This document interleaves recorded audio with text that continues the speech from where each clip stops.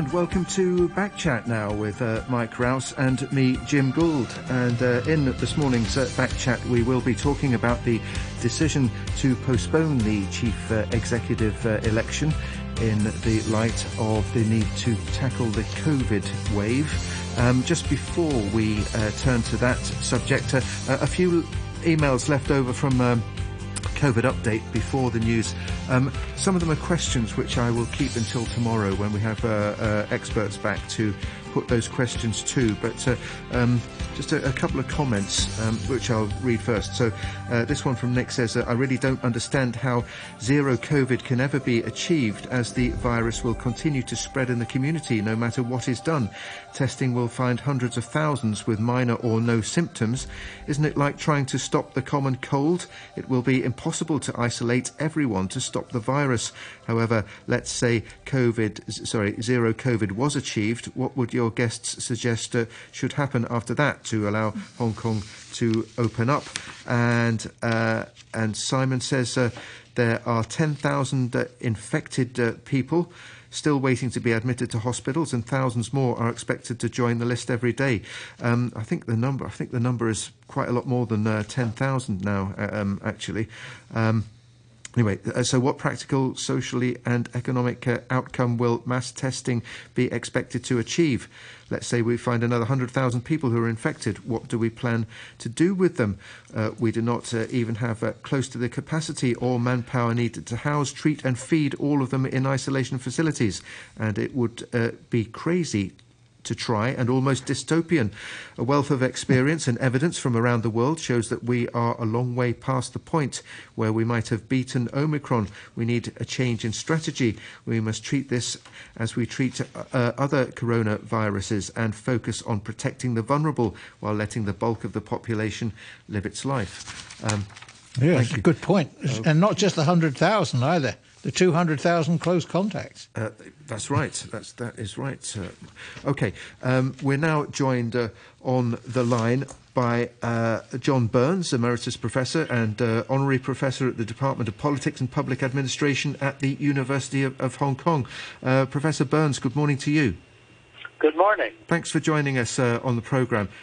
So we're talking about the decision to delay the chief executive election. I guess it was inevitable given what's happened last week, and certainly it was very well flagged beforehand, wasn't it? Yes, I think it was inevitable. And we have to remember that it came right immediately after Xi Jinping gave specific instructions to the government to bring the pandemic under control. I think he was signaling the central government's disappointment with the way this has been handled in Hong Kong and urging Hong Kong to take it seriously. Right. Good morning, John. It's Mike Rouse. Who made the decision, do you think? The North or the South?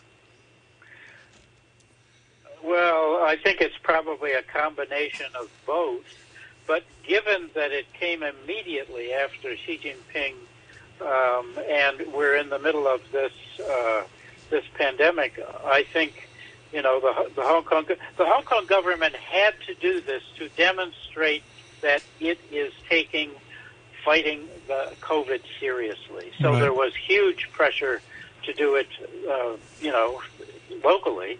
But I think the central government welcomed this, and if it hadn't have come from here, the central government would have insisted on it. We heard Tam Yu-jung and people like that already recommending this before the postponement was announced. Right. So he doesn't do these kind of things without at least some knowledge of what's going on in Beijing.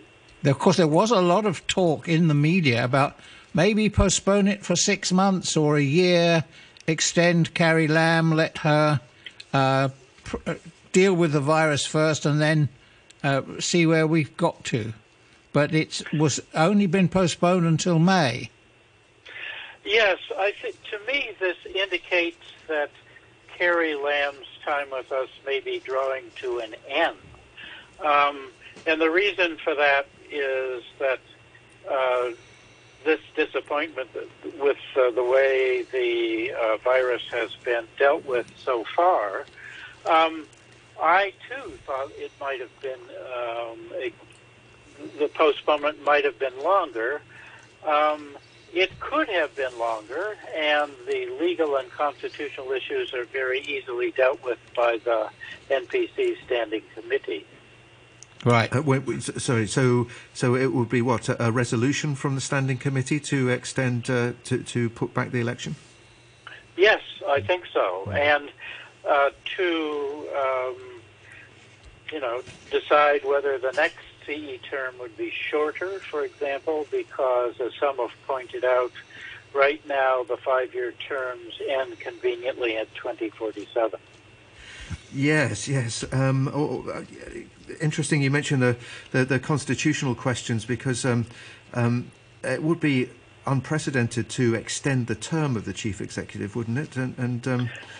Yes, but this pandemic is unprecedented too. Yeah. And so we are in a situation that we have not seen before, and the central government has demonstrated flexibility on these issues time and time again. So I don't think they would allow the basic law or specific requirements there to stand in the way of doing what they perceive to be the right thing. Right. Your feeling is that Mrs. Lam's time is coming to a close. Who do you think they'll be looking for to take over on the 1st of July? Well, there are, some names, and these names include Paul Chan and John Lee. These are possibilities. The financial secretary and the chief secretary. Just for the benefit of our listeners who may not be aware, yeah. And Paul Chan, the Secretary for Finance. But actually, by postponing the election, this gives the central government an opportunity to observe them more closely in this pandemic, because all of this is communicating to everyone, including the principals and stakeholders like us, that loyalty, while it's very important and maybe the number one selection criteria, competence also matters. And your ability to mobilize and to unify the community to get behind this, to get people vaccinated and all of this is very important. Now, is John Lee, the Chief Secretary, or Paul Chan, the Secretary for Finance, are these people up to the task? I think the central government now has more opportunity to look at other candidates and consider the C.Y. Lam is also there too. I mean, and shouldn't be discounted. So I think there are a number of other people, and unifying the community is extremely important here. C.Y. proved to be divisive. Also, the postponement. If the government effectively fights this pandemic with the help of the central government, this has benefits for the central government because it could rebuild trust and legitimacy in the central government, which has been low, and rebuild trust and legitimacy with the local government too, if they're able to do this successfully. So there are these benefits. There are also risks, of course. Right. So one of the things that stands out to me is that Director Chia is down in Shenzhen convening meetings for dealing with the virus, the pandemic, and Director Luo in the office here, the Central Government Liaison Office here, is also taking a much higher profile in addressing the virus. What do you read into that? I think these are very significant. I mean, she has spoken, and these, it isn't just Xia Baolong and Lo Huining who are involved in this. I was reading the other day that one of the very, very high-profile, successful fighters of the virus in Wuhan, who's in the central government, is in Shenzhen too. Right. And so all of these people being right across the border. I don't know why they're not here. Maybe they are fearful of being infected themselves. So all of these people, yes, this indicates the absolute determination of the central government and the Chinese Communist Party to stamp out the virus and achieve what the central government wishes in Hong Kong. Right, and the high profile of it, and the way the President Xi's statement came out was not the traditional way of CCTV and other things first. It was right on the front page of the two newspapers here in Hong Kong. Ta Kung Pao and Wenwei Post. Yeah, Ta Kung Pao and Wenwei Pao, yes. But that I agree with you, it was very significant. And I think this was an effort by the central government not to poison opinion on the mainland into attacking Hong Kong. I agree. That's exactly what it was. It was in-your-face instructions to the central government, to the local government here, without, bringing in the rest of the country, even though we need the help from Guangdong and Shenzhen to do this. Actually, this is the second time that we have needed this help. And it appears that the first time we needed this help, we didn't learn anything from that because we had time to build hospital capacity. We had time to enforce more, perhaps coercive vaccination mandates that would have boosted the vaccination rates, and we might not be in the serious position that we're in now. Right. The point you made just now, that maybe some of the mainland officials are nervous of coming to Hong Kong because of the possibility of getting the virus, that's sort of reinforced, isn't it, by these rewards being offered by some of the local authorities for identifying Hong Kong people smuggled into the mainland. And by Shenzhen putting up extra barbed wire at the border. I mean, this is exactly the opposite of the way we in Hong Kong traditionally look at this. And yes, this is the situation that we're now in. So I think Hong Kong should be grateful for this help, and I certainly hope it will be successful at managing COVID at a level that the public health system. We have a very fragile public health system. We have public finance, which is also fragile. It's based on land, and it's not based on mandatory health contributions to some kind of scheme. It's not based on a reasonable public finance system that would include VAT or something like this. Paul Chan, if they're looking at him for a candidate, I think they would need to understand very clearly his views on some of these public finance issues, because these go to the very heart of the fact that our public health system is not sustainable. That is because we're over-dependent on capital revenue rather than recurrent revenue, whereas the building out the capacity for public health, hospitals and clinics and so on needs recurrent resources. Exactly. And so our revenue comes too much from land and too little from other sources. So if you look at Singapore, for example, they have done a very, very good job, but of course they started at a different place than we did, at building up their public health capacity. We need to do this too, but it is on a foundation of an appropriate modern public finance system with a revenue system that is more reliable than our land revenue system. Okay, looking at the chief executive election, which has now been put back to May the 8th, I think.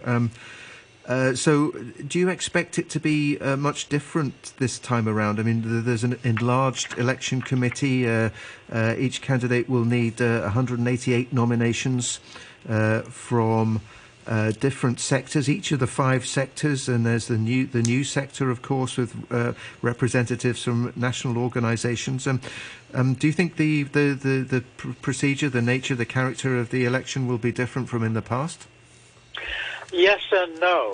Yes, it will be different in the sense that I think there will be less emphasis on campaigning and engaging the public. So I think the party sees risk if there's campaigning. Remember what happened to C.Y. Leung and Henry Tang.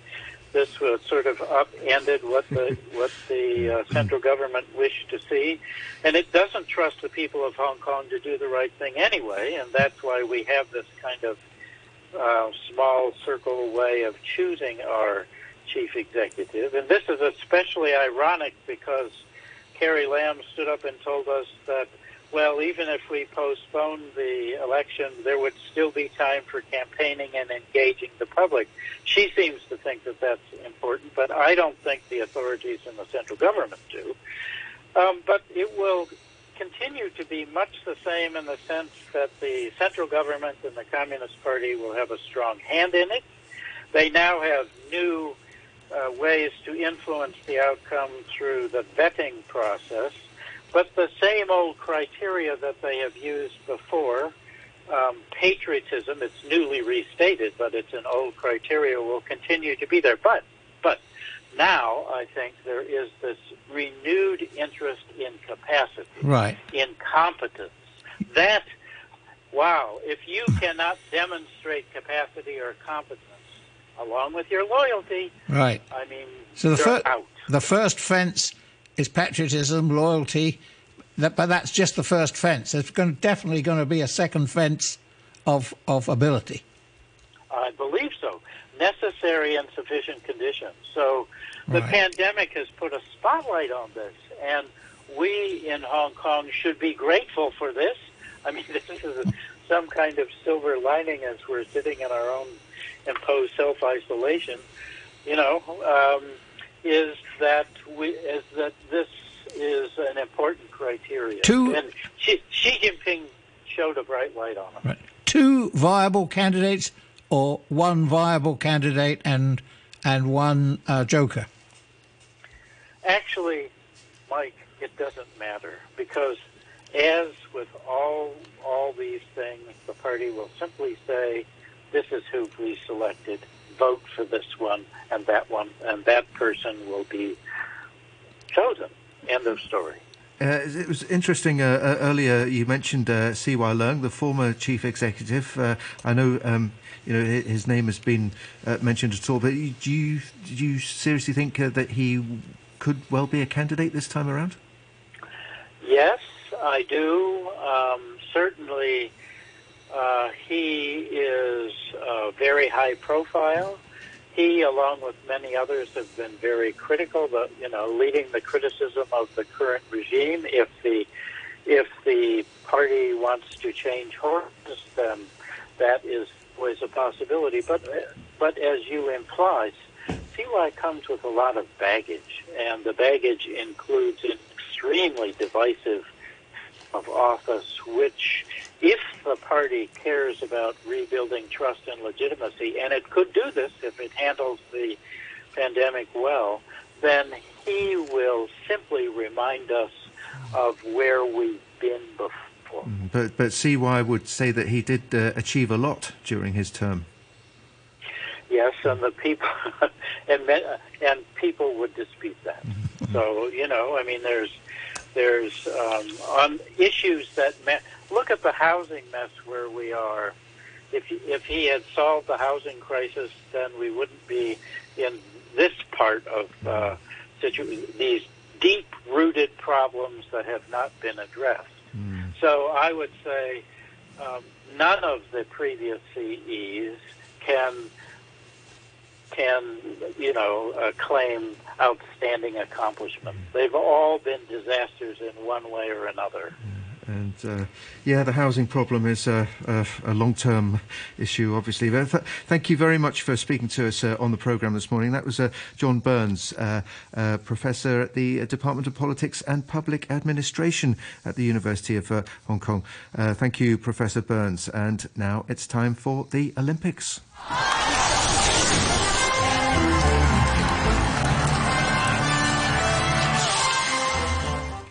And we're joined by our sports reporter, Atom Chung. Good morning to you, Atom. Good morning. Thanks for coming down to the studio. So we had the closing ceremony of the Beijing Winter Olympics last night. I guess you could say it's been a very successful event for China, not only in staging the event and how everything went, but in terms of China's own performance. 9 gold medals, which is a record, I think, and third in the medals table. What's your overall assessment? Yeah, definitely. I mean, if you look at the sporting performances, definitely a success. Like you said, they are third in the final medals table. They've got 9 golds. That's a record for China. That's 4 better than their previous best. They had 5 in Vancouver in 2010. So this is a big leap. So, successful for China in that sense. They did get 15 medals in total. So, think about it, 9. More than half of their total medals are golds. So that's good news for China. Looking at the rest of the table, though, Norway ran away with this. They got 16 goals to lead all countries for the third straight Always Olympics. Seems to be Norway. Yeah, and they also topped the table in total medals with 37. Germany had 12, so they're second. Interesting thing for China, though, they got 9 golds, as we mentioned. 1 more than the United States and Sweden and Netherlands. I think President Xi will be hosting a glass of celebration after last night, especially on that one. I thought it was we think of Chinese athletes as being very, very hardworking and super fit. But one of the things that came through to me this time was the creativity and the artistry in the skating. Yeah. It was an extra dimension to the Chinese performance. Yeah, for sure. With the figure skating, you're talking about the gold medal winning performance by this pair from Harbin, Han Chong and Sui Wing Jing. They won gold in the pairs figure skating. I kind of saw this coming, and I think that they look beautiful on ice. They were silver medalists in the last Olympics, and they carried out their routine this time very gracefully. And also managed to break a world record in points in the process. They actually narrowly beat the Russian pair. It was stunning, 0.62 or something. Exactly. Tiny margin. Yeah, so it's good for them because 4 years ago they did lose to another Russian pair. So it's good to see this time China topping the podium with 2 Russian pairs finishing second and third. And a look at the gold medals on the final day. A win for Finland in the hockey. Yeah, shout out to Finland. Their first ever men's hockey Olympic title, despite reaching the podium in 4 of the last 5 Olympics. I had to look this up. I'm surprised that Finland has never won a hockey title in the Olympics. So good for them. They, of course, led by former NHL star Valtteri Vilppula and dethroning the Russians in the gold medal game, winning 2-1. And finally, a medal for Great Britain, too, in fact. Yeah, and we should mention this. I mean, Britain sent a very small team to Beijing this time. They had only 50 athletes. So they did win gold on the final day of the Games, courtesy of the women's curling team, led by skipper Eve Muirhead, as they defeated Japan 10-3. They actually had a chance at double gold, but the men's team lost to Sweden a day earlier and had to settle for silver. I watched that. Amazingly, it was just not my sport. But it was intriguing. It was down to the last end. They went into extra. Yeah. I think, an extra end. They lost just 5-4. Yeah, it was... the Swedes didn't roll their last one because the British ones were all outside the circle. So, but it was tight, really, really tight. Yeah, it's tight. It's an exciting watch, but I've heard some people say it's therapeutic to watch the rocks collide and see how close you get to the center. They make a sort of satisfying clunk as well. It was the last one on the 10th that evened it up. In fact, because the British had to knock out the Swedes out of the circle in order to tie the game up. Exactly. Force it into extra pushing. And Germany dominant in the bobsled. Yes, so they call him the bobsled king. He is Francesco Friedrich. He led the German team to victory in the 4-man bobsled, and he's the first athlete to win both the 4-man bobsled and the 2-man event twice. So it's funny because we mentioned how Germany finished second in the medals table. Actually, they've won 9 of the 10 sliding events. And so, 9 out of their 12 golds came from either the bobsled, the luge, or the skeleton. He must be fearless, this guy. That small vehicle going down at one hell of a speed. Exactly, in that speed and with, the rest of your team behind you. And a very nice closing ceremony. And I enjoyed the rendition of Auld Lang Syne as well. Yeah, and also passing the flag to the next hosts, Italy. Milano. Yeah, they call it Cortina. 2026 Milano Cortina. So it's interesting. The game's going back to Italy for the first time since Turin, 2006. Because technically it's cities, isn't it? Yeah. Rather than countries. Exactly. But it's the national anthem that gets played. So. Yeah, and this time they have it in 2 cities, so it's Milan and Cortina, and apparently Cortina has hosted the Winter Olympics before in the 50s. That's right. And of course, let's not forget the Winter Paralympics, because they begin on March the 3rd, right? Yeah, I want to talk about that too. So the Winter Paralympics start on the 4th of March. China will have athletes there for sure. There are not as many sports, though, than the main Olympics. So you'll see sports like alpine skiing, Nordic skiing, which includes cross-country, snowboarding, para-ice hockey, and also more curling, only this time on the wheelchair. So, Atom, what's next for Hong Kong's and China's athletes then in terms of winter sports? Yeah.